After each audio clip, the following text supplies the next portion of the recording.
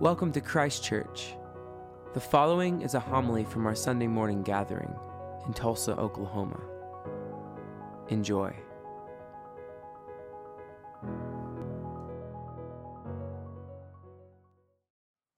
Amen. Please be seated.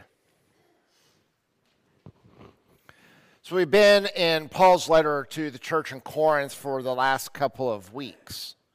Corinth is a really young town at the time in which Paul is writing, maybe 40, maybe 50 years old. There's no DuPont families, there's no Vanderbilts, there's nobody who has been there and has established family wealth and family businesses. Those who came to Corinth came because they wanted to make it. It would be like probably in the 1980s if you said, I want to be successful in the financial world, and so I'm going to New York City. It was a major trading city between two bodies of water, and if you wanted to get things passed between the two bodies of water, you would have to go through Corinth.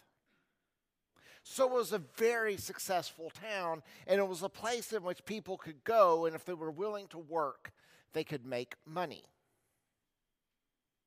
So, when we hear these passages of Paul trying to settle these arguments, he's trying to settle arguments between a lot of type A people. As Dr. Slade mentioned last week, that Paul is writing at a community that is at odds with one another about who their leader is. Some say my leader is Apollos, and some say Cephas or Peter. And Paul asks this question like, was Apollos sacrificed and killed for you? Did Cephas die for you?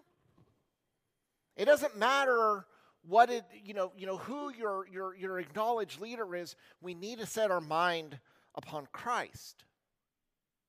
Because the challenge for the people who are Christians in Corinth is that you're trying to figure out how to live the Christian life in a community and a culture which is largely pagan. Most of the folks there were people whose primary religious background would have been some sort of pagan worship. And so you can imagine how difficult it is to suddenly try to switch your worldview. Paul tries to help them remember that the Holy Spirit has provided different gifts for different people. So he says to all the type A people, guess what? You don't have to do all of it. Kind of difficult for type A people sometimes to hear that.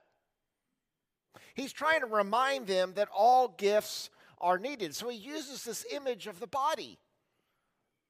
Can the eye be an ear?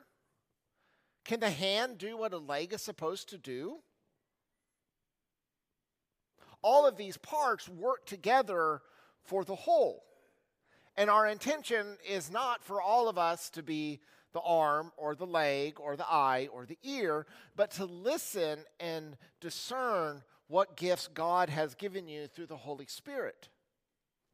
That God has appointed in the church some to be apostles, some prophets, some teachers, some to do deeds of power, some to do gifts of healing, forms of assistance, leadership, and various kinds of tongues. Now, some people might be able to do adequately any or all of those things, and some of them may not be able to do any of them well at all. But the point is that we are to live out what God has given us rather than out of thinking it's our own power. This letter is oftentimes read at weddings. People, I want that love passage from Corinthians.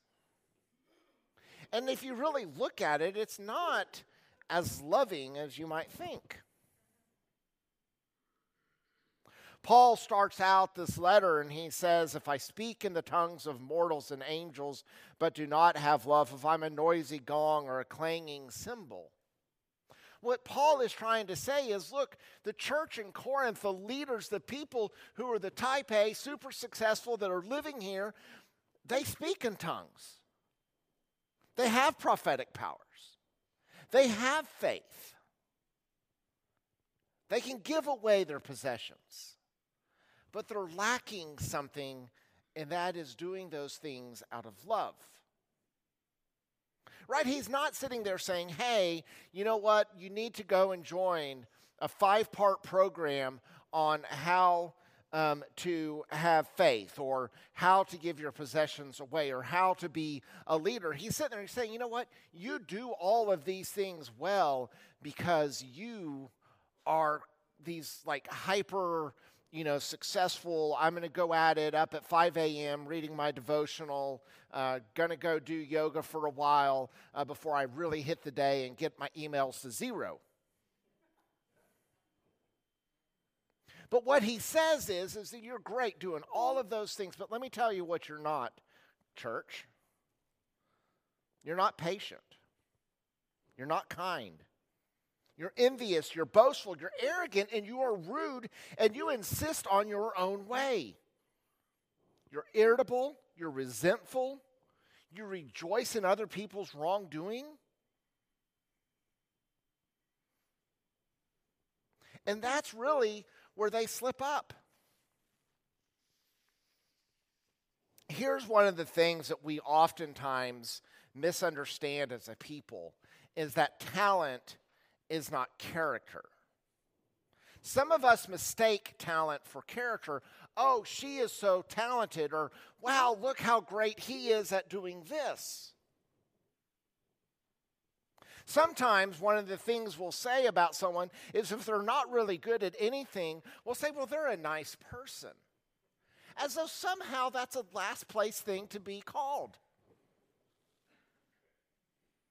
Talent is not character. Paul is warning us against the exhaustion of doing and think that what we do is the thing that makes us worthy. I read a reflection recently by a woman who said, I hate presents. I swear I have not always been such a Grinch. It has not always been this way, she says. I can distinctly remember a time when I was Cindy Lou Who. This child or childish love of presents persisted for a time into my young adulthood. One time, my mom bought us a whole smoked salmon to enliven our graduate school poverty, and I could weep at the relief that I felt at a little extra protein in our diet. I felt that way about my first e-reader, or when I received hardcover cookbooks, or sometimes the plane ticket to go visit family. But gifts, she said, sometimes can begin to feel like an obligation, a duty, or a law, and it's no longer a gift. It becomes a source of stress and anxiety rather than joy. The author notes that when she feels the most joy from giving gifts is when she gives gifts for no reason. And yet, so many of us think that our gifts are the most interesting thing about us. Boy, you should see the way that I can do, fill in the blank. Now, before we beat people up too badly, let us remember that we live in a society and culture that tells us that our gifts or our talents are the things that make us useful. And that if we do not have gifts or talents, well, we might as well discard you, because what are you doing to add to the bottom line?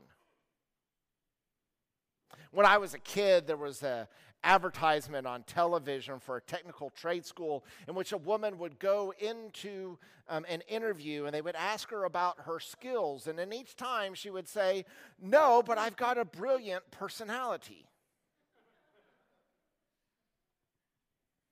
Love is not a giftedness. Love is not being good. Paul is not here saying, okay, you need to figure out how to be patient, to be kind. You have to figure out how not to be envious. Because frankly, we're not very good at doing those things. We can sometimes do them in little bits, but if we're really honest about ourselves, we oftentimes are not very patient, at least I'm not. That I, in fact, can be envious when I sit there and I see Dodge Ram pickups showing up in my Facebook feed, and I sit there and go, man, I really need that truck, and become envious of those who have one. Because when we do that, we set ourselves up for failure. Now, don't hear what I'm not saying. I'm not saying don't be loving. I'm not saying go around and be a jerk. Because it's so sad that when non-Christians are asked about Christians, the number one thing they say is, well, they're judgmental, they're mean, and they're hypocritical. Our presiding bishop, Michael Curry, likes to say, if it is not about love, it isn't about God, for God is love. And that's what Paul is trying to drive home, that God is the one who is patient. God is the one who is kind. Going to the first part of the letter, he reminds them that they have been pretty awful to one another. And Paul directs them back to the cross, the ultimate sign of love, where Jesus died for the ungodly. When they were arguing about which team they were on, Team Paul, Team Peter, Team Apollos, this is when Paul drives his point home. Look, did any of those people die for you? No, Jesus did. And if you want to know what love looks like, it looks like sacrifice. On the cross, Jesus embodies what it means to love. As he is dying on the cross, he is saying, Father, forgive them. They know not what they do. And I can 100% guarantee you, I would not say that. If I was Jesus, I would say, Father, you better send some people down and tell them what they're doing is wrong, and you better deliver me from this. I'm not going to sit there and be patient on a cross. If you read verses 4 through 7 as a prescriptive of what you need to do, you will fail each and every time. But if you read it as descriptive of who God is and what God does, then sometimes you can be loving. Now, let's be honest, sometimes there are days in which we seem to be better at loving than other days. Who knows? Maybe we wake up on the wrong side of the bed. Maybe we saw some bad news.